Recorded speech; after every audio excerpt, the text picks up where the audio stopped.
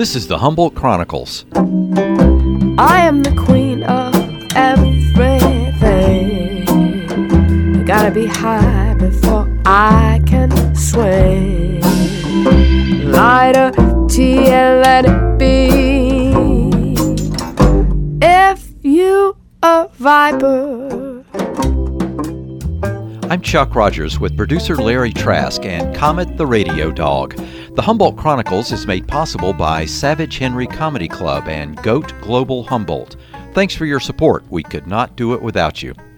This is the 48th edition of the Humboldt Chronicles, and it comes at a time of significant strain in the California cannabis industry. Prices are down for everyone except the consumer.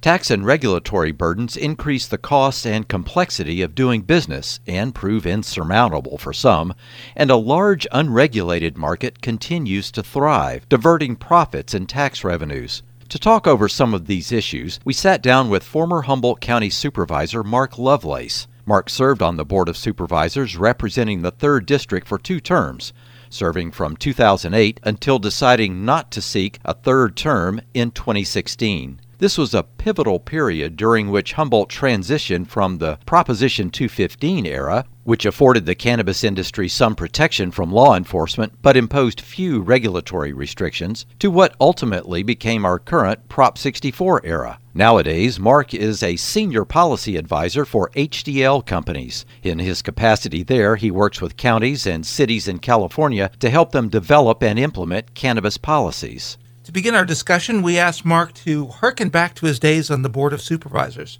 What sorts of discussions were happening at the county level as Humboldt looked towards the prospect of full statewide legalization? When I was first running for the Board of Supervisors in 2008, as I was knocking on doors in Arcata, the big thing that I kept hearing from people was concern about grow houses, and that was just kind of something that was really of the moment right then in terms of where we were with cannabis.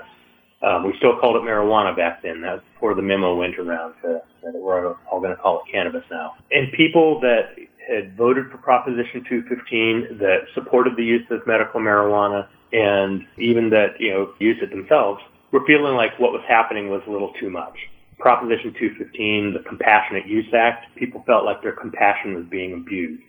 And there were houses in Arcata where, they were completely turned over, with every room being a grow room now and no one actually living there. So that became an issue even before I got onto the board. I became very aware of those concerns. And then once I was on the board, in 2010, Proposition 19, which was the Tax, Regulate, and Control Marijuana Act, qualified for the ballot. And that was the first real serious look at possibly legalizing cannabis in California. Unfortunately, the act did none of the things. Tax, regulate, control, it would have done none of those things, and instead leaving it entirely up to individual counties and cities to figure out how to do it. But it became a serious enough issue, raised enough concern, that the industry started finally, up here in Humboldt County, started coming out of the woodwork a little bit and saying, hey, we need to really start thinking about what's next. We need to start thinking about what legalization would mean for our community, for our industry, for all of us. And it started a long conversation that ultimately, when Prop 64 passed, and prior to that, when the Medical Cannabis Regulation and Safety Act got passed, you got to a point of having regulation and got to something somewhat workable, though how well it's working for anyone involved is, of course, a matter of quite a bit of dispute. And Larry, Mark makes a good point there. That's exactly how it was during the 215 days. In my neighborhood, which was in Mark's district, the 3rd District, there were houses that were bought by who knows who, nobody living there, the shades all drawn, and everybody knew it was just a grow house. Somebody would show up maybe once a week or so to check on things. You didn't know who it was, and then they're gone. And it was a huge issue. And those houses, of course, using a lot of power as well. Yeah, I remember those days very well. In fact, I knew a couple people who were engaged in that. And back then, people were, they just wanted to keep their head down, keep out of sight, don't make any waves, go about their business and just stay off everybody's radar. Yeah. And now some of those same folks are worried about things like branding. And so we asked Mark about that. Mark, what does the term Humboldt Brand mean to you with regard to this issue? Humboldt County has name recognition to die for as far as this product goes.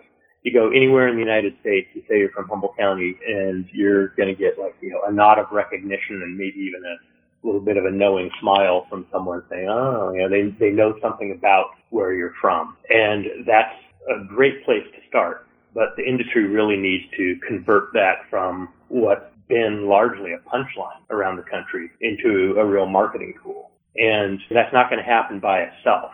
So there's the name Humboldt. People recognize the name Humboldt, but that doesn't automatically translate in people's minds into meaning a superior product. People had thought that, sun-grown, organic, outdoor, premium Humboldt County cannabis was going to demand a premium in the marketplace, and that's just not been the case. Many other places that didn't have this long history with cannabis that we had here in Humboldt County are getting a far better price for their product than what should be premium product from Humboldt. So that's forced some rethinking of how to market the Humboldt brand and the amount of work necessary to do so. I think that as a part of that, though, there also needs to be a recognition. I remember back when we were first having conversations about legalization, what it might mean for the industry up here. There was a lot of talk about being the Napa County of cannabis, which is great, but you need to recognize that if you want to be the premium prestige product, that means you're going to have a small niche of the overall market. You don't get to be the Napa Valley of cannabis and also be the Joseph Gallo of cannabis. You get to be one or the other. How would establishment of appellations fit within the overall concept of the Humboldt brand? I think it's a good thing for the county to pursue. I think it's important and it's helpful. It's another piece of the marketing matrix, as it were. But as with the other things, it's up to the industry to make something of it. Again, when I was on the board, there were two different faces to this. One is there's a legitimate public interest in making sure that the Humboldt County name is protected in that way. But beyond that, what the industry is able to make of that itself in terms of how it markets the product is unique to the private interest, the private sector side. And that's, again, something that clearly still takes some work. If you start looking at the wine industry as a comparable in this, there's something like 139 different AVAs in California. And, you think of all the ones in Napa and in Sonoma County, even Santa Maria comes up, even though these are, in most cases, Napa, there's a whole bunch of separate appellations down there, not just Napa. But those are probably the only three that most people are going to be able to name offhand. But then there's also like Lodi, there's El Dorado, there's Livermore, there's Temecula, there's all these different appellations that really wouldn't come to anyone's mind. So simply having that doesn't mean people are going to beat a path to your door. It's up to the industry and the growers and the distributors and marketers to make something valuable out of that name. In most cases, I think if you, again, looking at the wine industry as a comparable, in many cases, those appellations are probably used just to bolster sales within their local region rather than to help them gain access to new markets. If you get people that are tourists or on vacation or whatever, and they do a little local wine tasting and they learn a little bit about it and they say, oh, that's great, I'm going to bring some back to some friends. But that doesn't mean that when they get home, they're going to go out of their way to look for a wine from Lodi or to look for a Syrah from Edna Valley or something like that. So the appellation is helpful, but another piece that's going to be really difficult with this industry is that thing I was just describing with the wine industry or even with breweries, where an appellation, where there's that local context piece. You can go to a place, you can go to where the grapes are grown, where the wine is made, or where the beer is brewed, and you can get a tour and you can sample and you can buy something to take home. But the regulations applied to the cannabis industry don't really allow for that. And so it's going to be a little more difficult to be able to bring people in, give them that personal experience that turns them into being brand ambassadors when they go home that can talk up your product. We know that some brands can command premium prices that sometimes seem to veer into the absurd. For example, a Louis Vuitton airplane travel bag, which is shaped like an actual airplane, will cost you just shy of $40,000. Is the Louis bag 4,000 times better than the Valentino leather tulip tote? Available for less than $100 at TJ Maxx. Compare at $170, Chuck. What a bargain. A bargain indeed. We'll let you decide for yourself, but will this kind of branding actually work in the cannabis market? You've got to recognize with any industry like this, there's only going to be a small subset of the consumers that really care. And I hate to be that blunt, but if you look at these other industries and, just across the board, the vast majority of consumers really seem to want just a consistent, reliable product. They don't need something that's cutting edge or that's finest thing out there. They don't want to have to know all about the terpenes and what specific cannabinoids are in their product or any of those things. They don't need to know its provenance. It's like with the brewing industry. There's somewhere around 9,000 breweries in the United States, and of those, something around 8,700, I think, that are considered microbreweries or craft breweries, which sounds like, wow, they really have a huge portion of the market. That's great. But that 8,700 or so breweries share about 25% of the market. The vast majority, that other 75%, is held by a handful of really big, massive brewing companies. So that tells you that when you start looking at something like branding like Kona Coffees or, following the Napa County model, you got to recognize that you're narrowing your market. You're not expanding it, you're narrowing it. And so that's great for those growers that want to pursue that model, that want to have a high value niche product or prestige product. That's a great marketing tool for them. But that doesn't equate into more sales for everybody. Those are two very different outcomes, in fact. So far, we've mainly been discussing flower, but one of the fastest growing sectors in the legal marijuana industry is extracts. Wax, shatter, oils, resins. Does attaching the Humboldt brand to extracts make sense? I think that once you get away from flower itself, once you get into any kind of extracts or manufactured products, the origin of the cannabis that goes into it becomes almost meaningless at that point. You really get down to your THC content, your sativa versus indica versus hybrid, things like that. You're really getting into, at that point, something much more, you're talking about the Kona coffee thing. You're really at that point getting into more of the Folgers coffee kind of thing.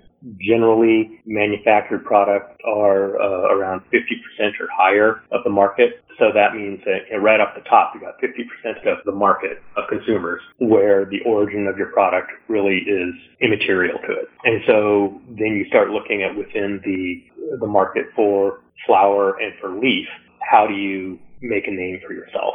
How do you present your name? How do you get some shelf space? And in this case, you've got the difficulty with so many of these large vertically integrated brands that when they're opening stores, they already have their own in-house distributorship and their own branded products that they're carrying. And they've also got distribution agreements with other similar large brands that they may have 5 or 10% of their shelf space available for everybody else. So they'll have like 2 or 3, maybe 4 primary lines that they're going to carry. And then there's a little bit of shelf space for all of the individual small brands from Humboldt or elsewhere to fight over. In many cases, these stores they require that they pay for that shelf space. If you want to get your product in front of our customers, you rent the shelf space, you can put your product out there and we'll see what happens. So it's really difficult for these small niche brands to get their name out there. Back to what I was saying about the wine industry is a comparable. The ability to go on a wine tour and go to the vineyard and go to the winery and sample a bunch of it and talk to someone that can tell you how this wine's made or the kinds of grapes that go into it and all these little details that can help to make the product more impressive and help to make the person more interested to buy a case of wine they can bring home and then share with friends and talk up this brand, this winery. That again is something that the current regulations don't really allow for that with cannabis. And so it makes it much harder to be able to do that direct to consumer marketing that's so important in building a brand for something that wants to be a prestige product like that. During the course of our discussion so far, you've heard numerous references to the wine and craft beer industries as analogs to the cannabis industry. And indeed, there are many similarities. But there are also some stark differences, and some of those differences relate directly to the process of establishing a brand. Whether it's the Anderson Valley or Napa Valley, you can go to a winery, you can sample the wine, and you can decide to buy directly from the winery right there, the folks who produced it. And cultivators here do not have that option. And it's hard for me to imagine how that would even come about given the nature of this product. We hear a lot about direct-to-consumer, so I'm glad you brought that up. And, along those lines, it's perhaps a detriment to this product in comparison with wine, that with wine, at least you've got this bottle, or a case. You've got places that you can put information, you can put graphics or whatever to draw interest. Cannabis is small and compact, even with the different ways that it's being packaged, some really nice jars and things like this, and ways to make it where there's something more tangible to the packaging itself, more of a tactile experience and all that. There's only so much room you can put on that for information about the product. There's not a whole lot of room to be able to sell the product without being able to have that direct person-to-person experience that you can get in a wine tasting or a vineyard tour or, a brewery tour or something like that. It's going to be difficult to be able to do that. But I do think that over the long term, my guess is those are things that are going to change over time to where you'll have some sort of an equivalent that can be done. But again, we're talking a long-term kind of thing.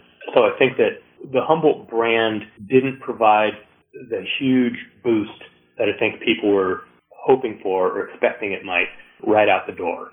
Now, they're having a fight for what value they can, having a fight for what market share they can with it.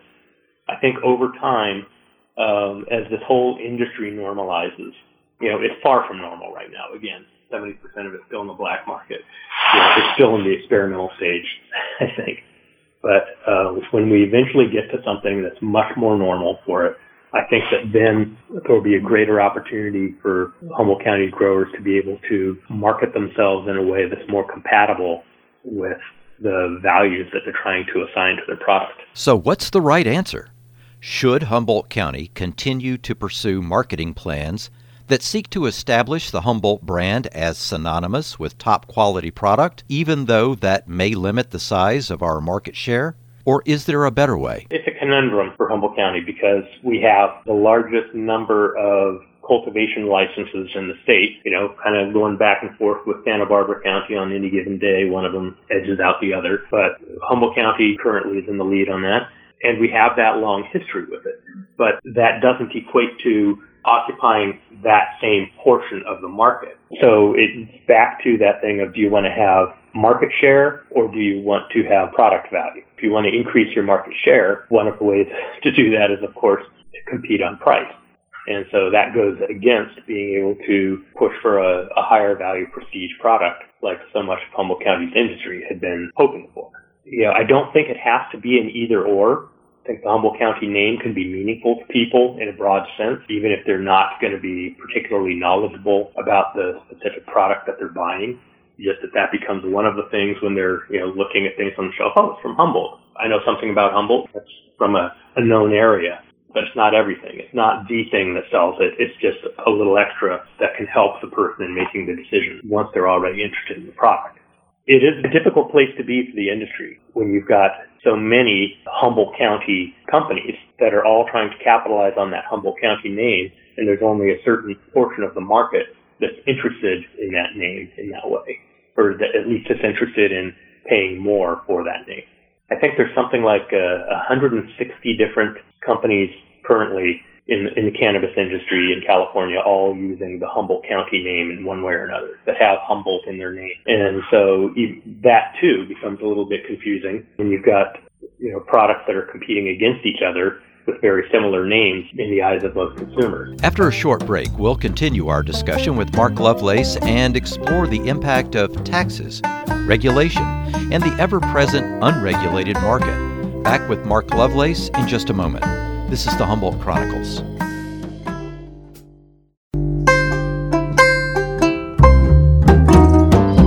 Welcome back to the Humboldt Chronicles. We're speaking with former Humboldt County Supervisor Mark Lovelace. So far in our discussion, we've mostly been talking about the Humboldt brand. But Mark's also a policy guy, so we wanted to get his take on a topic that you can't swing a dead cat without hearing about, or something like that. I mean, nobody wants to swing any dead cats or or live cats, or any animals, live alive or dead. We love animals here. Yeah, we do love animals. In fact, the mascot of this show is a dog. So yes, we love animals. Why don't we just ask Mark about taxes? That's a good idea. Are taxes too high? Yes. The product is taxed at different places along the way, both at the state level and at the local level. Generally, the state taxes add up to around 25% of the product value, even before you've introduced any local taxes. 25 to 26% you're already paying as state tax. And then once you start introducing the local taxes, depending upon their tax structure, it's really difficult to not exceed 30% of a total tax burden on the product. That's high for anything, for any product out there. It's just a very high tax burden. On the other hand, if you start looking from the city perspective, again, 70% of cities and counties still don't allow cannabis. And I can tell you from the work I do that the ones that haven't already jumped on it and said, yeah, we're going to allow this in, the only thing that could get them to do that is the possibility of generating revenue through taxes. And so if you take that away, you're going to be less likely to be able to entice them to change their, in many cases, very entrenched values around cannabis. So if you talk about reducing taxes, I think it's important to recognize that the local government, that's the only way in many cases to get them to even consider allowing this industry at all, is with the incentive of being able to generate some revenue. So if you take that away or reduce that or limit the amount of revenue that they can generate by doing so, you're probably going to see a much slower uptake as we try to put a dent in that remaining 70%. At the state level, is there room to move? Yeah, you've got the 25%. And, if you bring that down, can you then capture some of that amount of product that either originating in or moving into the black market? It's very possible that you'd be able to capture additional taxes that are otherwise going to the black market. So the state could potentially break even in doing so, reduce its tax rate, but capture taxes on a larger portion of the market. Again, that's one of the things that we'd really have to be able to see more information on where this cannabis is going to be able to actually understand whether there's a valid argument there for being able to generate more revenue on a lower tax rate. How significant a factor do you think the presence of the unregulated market is in driving down prices in California? Well, it's a big factor, obviously. I think that we need to, when we talk about the unregulated market, it's not really a cut and dried discussion because the indications are that a large portion of that market, in fact, possibly the majority of that market, might even be being supplied from licensed sources. The track and trace system in California with Metric, the data from Metric is not made publicly available. And so it's hard to be able to see that to really answer some of these questions about where is all this cannabis going. But looking at the types of licenses, the maximum size of their cultivation area, the number of harvests they can get, running some standard metrics through that will come up with an estimate of anywhere from 10 to 12 million pounds of cannabis that they're capable of producing every year. But the data reported by the California Department of Tax and Fee Administration for how much cannabis is taxed, that shows less than 2.5 million pounds of cannabis actually entering the supply chain. So where's the rest going? And so to that degree, if we assume, as we already know in many cases at least, we do read things about distributorships using burner licenses where they establish a license only for the purpose of making some big deal to move product into the black market and then disappear. We do know that's happening in many cases. How large of an issue that is, we can't really be sure. Is that really making up for that whole gap between the 2.5 entering the supply chain and the 10 to 12 million being cultivated? We don't know that unless until we can actually see that data. But right now, the state's not making it available, which is strange. You'd think the state would have a significant interest in knowing that. If that is the case, though, then you have the legal licensed market is creating its own unfair competition. It's important also to look at another piece of that. We see these stories all the time that keep coming up with the same kind of figure of around 70% of the cannabis sold in California is in the black market. And they complain about, legalization and regulation was supposed to make the black market go away, and instead it's thriving. It still makes up 70% of the market. But 70% of cities and counties in California still don't allow legal cannabis. They don't allow the sale of legal cannabis. And so the only way for people to be able to access cannabis in those places is through the black market. And then they wonder, why do we have a thriving black market? This is not rocket science. That figure also coincidentally lines up very cleanly with the fact that, again, looking at 10 million pounds of production, 2.5 million pounds entering the market, 75% of our production capacity is going unaccounted for. Consistently, if you look at the areas of California geographically where people are 30 minutes or more away from legal access and the portion of population in there, so you keep coming up with the same balance of 25 to 30% in the legal industry and 70 to 75% in the black market. And these figures are just consistent in all these different metrics, which really makes it look like the primary culprit is the lack of cities and counties allowing for the industry. If you don't have legal access, you shouldn't be surprised that people are going to be looking for other ways to get their cannabis rather than driving 2 hours to some other place to be able to buy it. We'll take a peek into the future next as we discuss the ways the seemingly inevitable move to federal legalization and interstate commerce might impact Humboldt County. We'll also find out if Mark Lovelace is an optimist or a pessimist as he ponders our cannabis future. The Humboldt Chronicles continues in just a moment.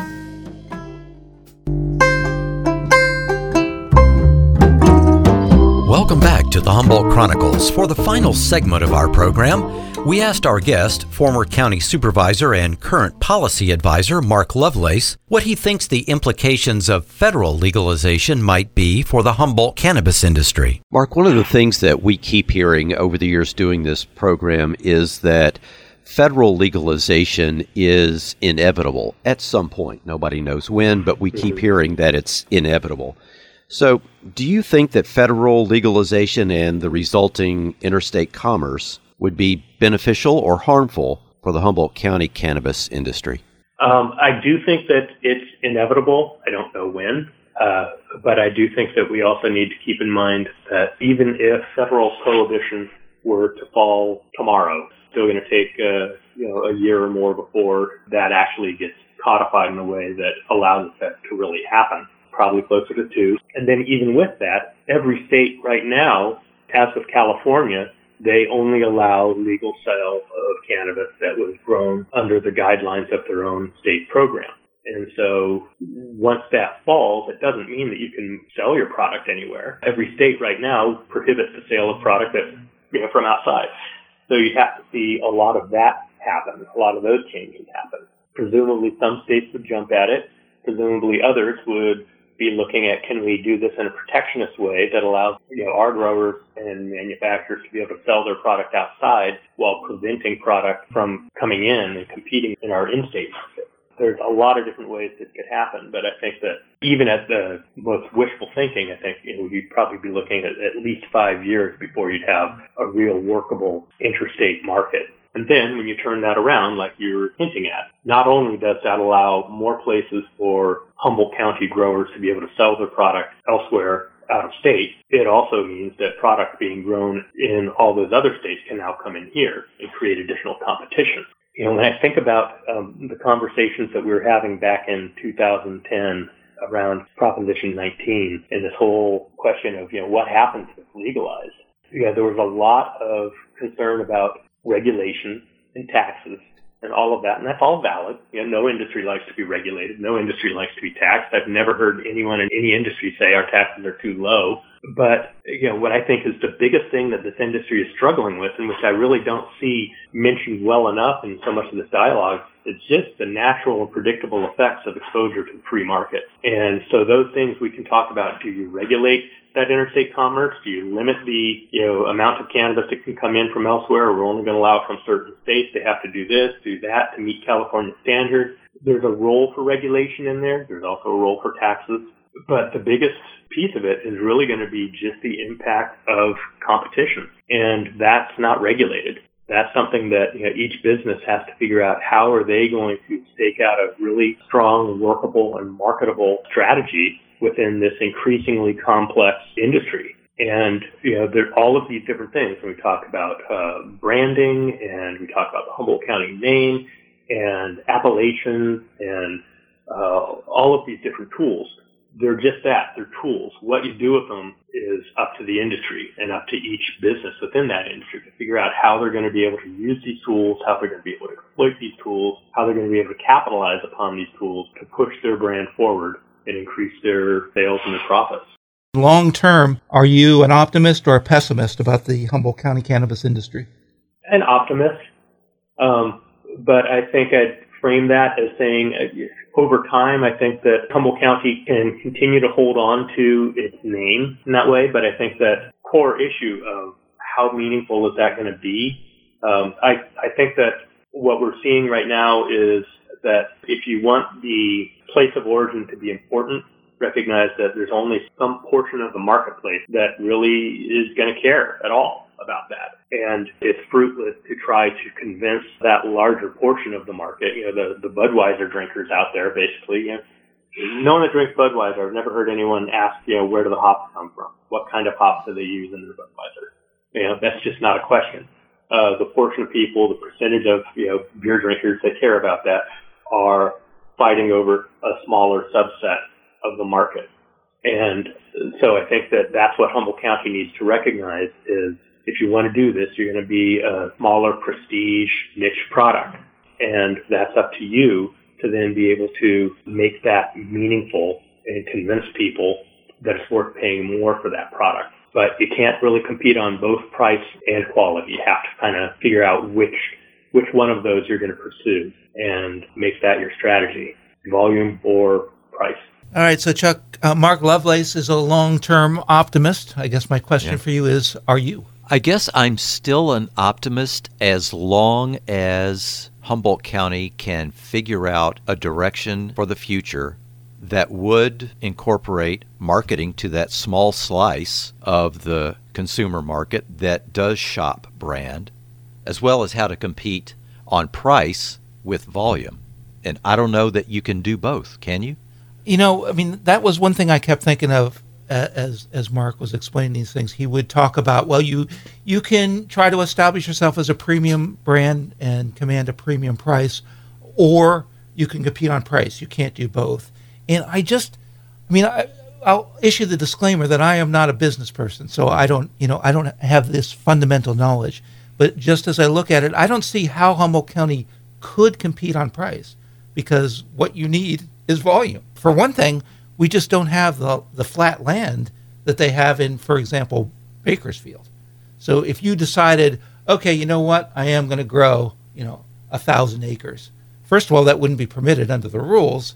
And secondly, you'd be hard-pressed to put together 1,000 acres here without a mountain in your way. Yeah. So I think that we have really smart people here, and I think we have people who have been in this business for a long time and have a lot of knowledge, and I think that that's important. Mm-hmm. And we keep running into really smart, really creative people who are really dedicated to making this work. Mm-hmm. And so that's where I kind of grab my optimism from. But as we just heard, and I think as we all know, there's a lot of challenges. Not the least of which is 70 to 75% of the product in this state is still in the unregulated market. It seems to me no matter what you devise as a plan going forward, that has to be dealt with first, right? Yeah. Think about any other industry that's facing one, roughly a 30% tax rate, mm-hmm. and two, 70% of your competitors aren't subject to that tax rate. How do you compete? What industry could survive under those circumstances? So None. It seems clear that we've got some big things that we've got to work out. But I know that we have good people who are working on those things, smart people. So I don't want to leave it with a fingers crossed, but we're going to have to figure some things out, it seems like. We're going to have to keep talking about it, that's for sure. I'm Chuck Rogers with producer Larry Trask. This edition of the Humboldt Chronicles will be posted soon at 941lounge.com, lostcoastoutpost.com, and at iTunes for listening and downloading.